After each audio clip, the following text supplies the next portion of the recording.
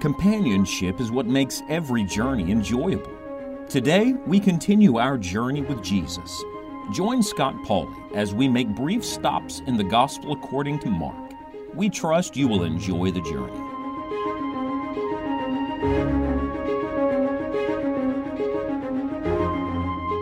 When someone just wants to debate, the questions get more and more foolish as you progress through the conversation. That's what you find in Mark chapter number 12, where the people are trying to catch Jesus, and just wave after wave of questions are coming at Christ.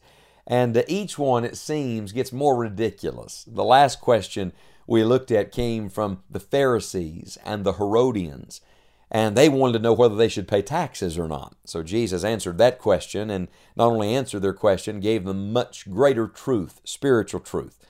Now you come to Mark chapter 12 and verse 18, where the Bible says, "Then come unto him the Sadducees, which say that there is no resurrection. And they ask him, saying, Master, Moses wrote unto us, if a man's brother die, and leave his wife behind him, and leave no children, that his brother should take his wife, and raise up seed unto his brother. Now there were 7 brethren, and the first took a wife, and dying left no seed.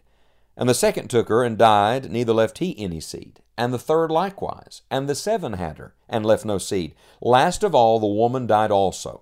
Now let me just pause a moment and say, this is the most ridiculous hypothetical situation. They're, of course, referencing a legitimate law in Israel, in the Old Testament economy, where Moses said if a man dies and he has no children, then the brother should marry this woman and continue the line so that this man has a heritage, so that he has an inheritance.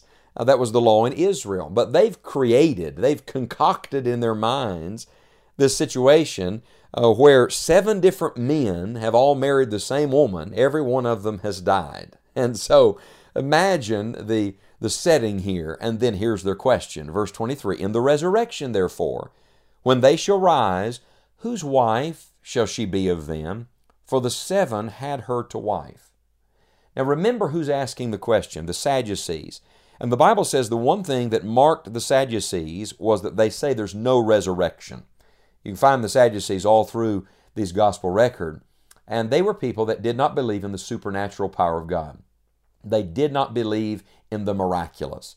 We would compare them today to the secularist in our society. People that may even have religious leanings, who may have some belief system, some moral code that they follow, but they don't believe in the power of God. They want to cut things out of the Scripture. They want to explain away the miracles. That's who the Sadducees were in their day. So it's obvious here, it's evident in the passage, they didn't really even believe that there would be a resurrection. Yet they want to know when the resurrection comes, whose wife this woman would be. Jesus answers them in verse 24, "And Jesus answering said unto them, Do ye not therefore err, because ye know not the Scriptures, neither the power of God?" I want to tell you, I think that's one of the greatest verses. It's one of the most applicable truths to the generation we are living in. Lots of people are asking questions. Lots of people are debating and arguing. And there's lots of conflict going on in our day. And do you know where the error is? The error is in this. People do not know the Scriptures, and people do not know the power of God. May I tell you, there's a divine order in that. You have to accept the truth of God to see the power of God at work. Don't expect God's power to be evident and shown unless you're willing to preach and teach and believe the truth of God. So it begins with the Scriptures. And the Scriptures are what set in motion all of God's power in our lives. In other words, what He's saying to these people is, you're missing the truth and you're missing the God of truth. In fact, there was much that they were missing, and He goes on to detail that. Verse 25, "For when they shall rise from the dead, they neither marry nor are given in marriage, but are as the angels which are in heaven." So here's the first thing that they missed.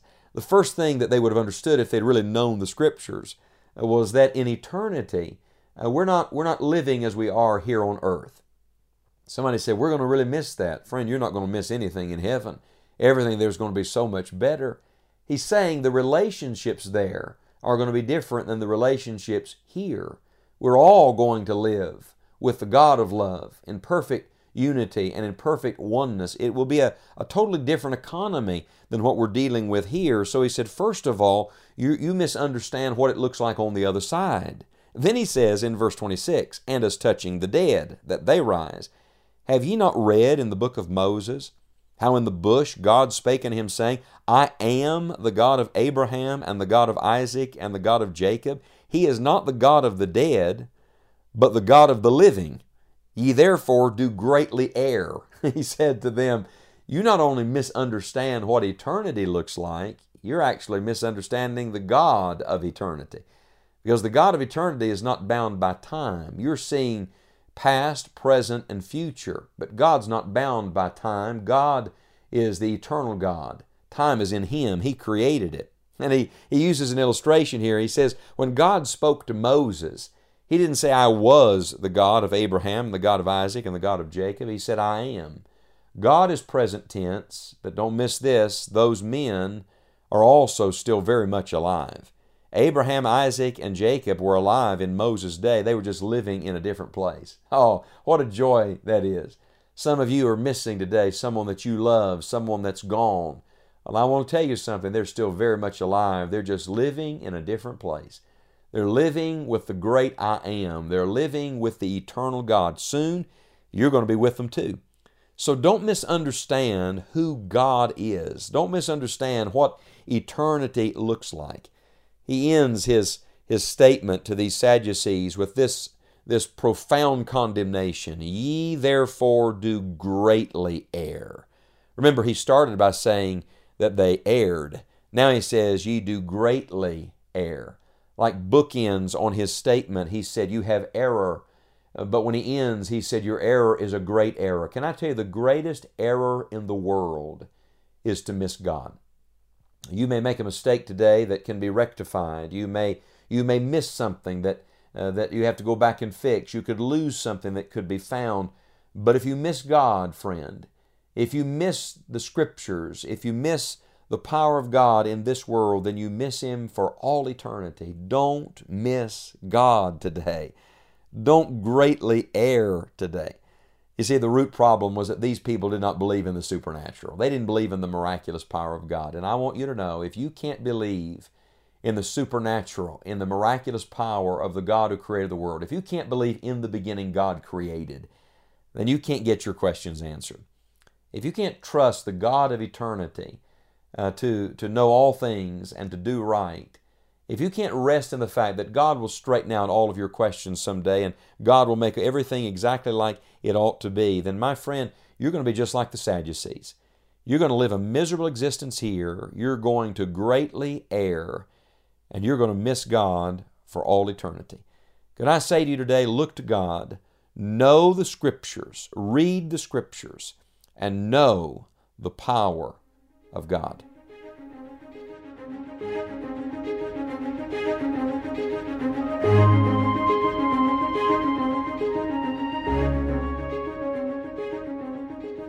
Thank you for traveling with us through God's Word. We would love to hear from you and share additional resources for enjoying the journey. Visit us online at scottpauley.org. May God bless you as you walk with Christ today.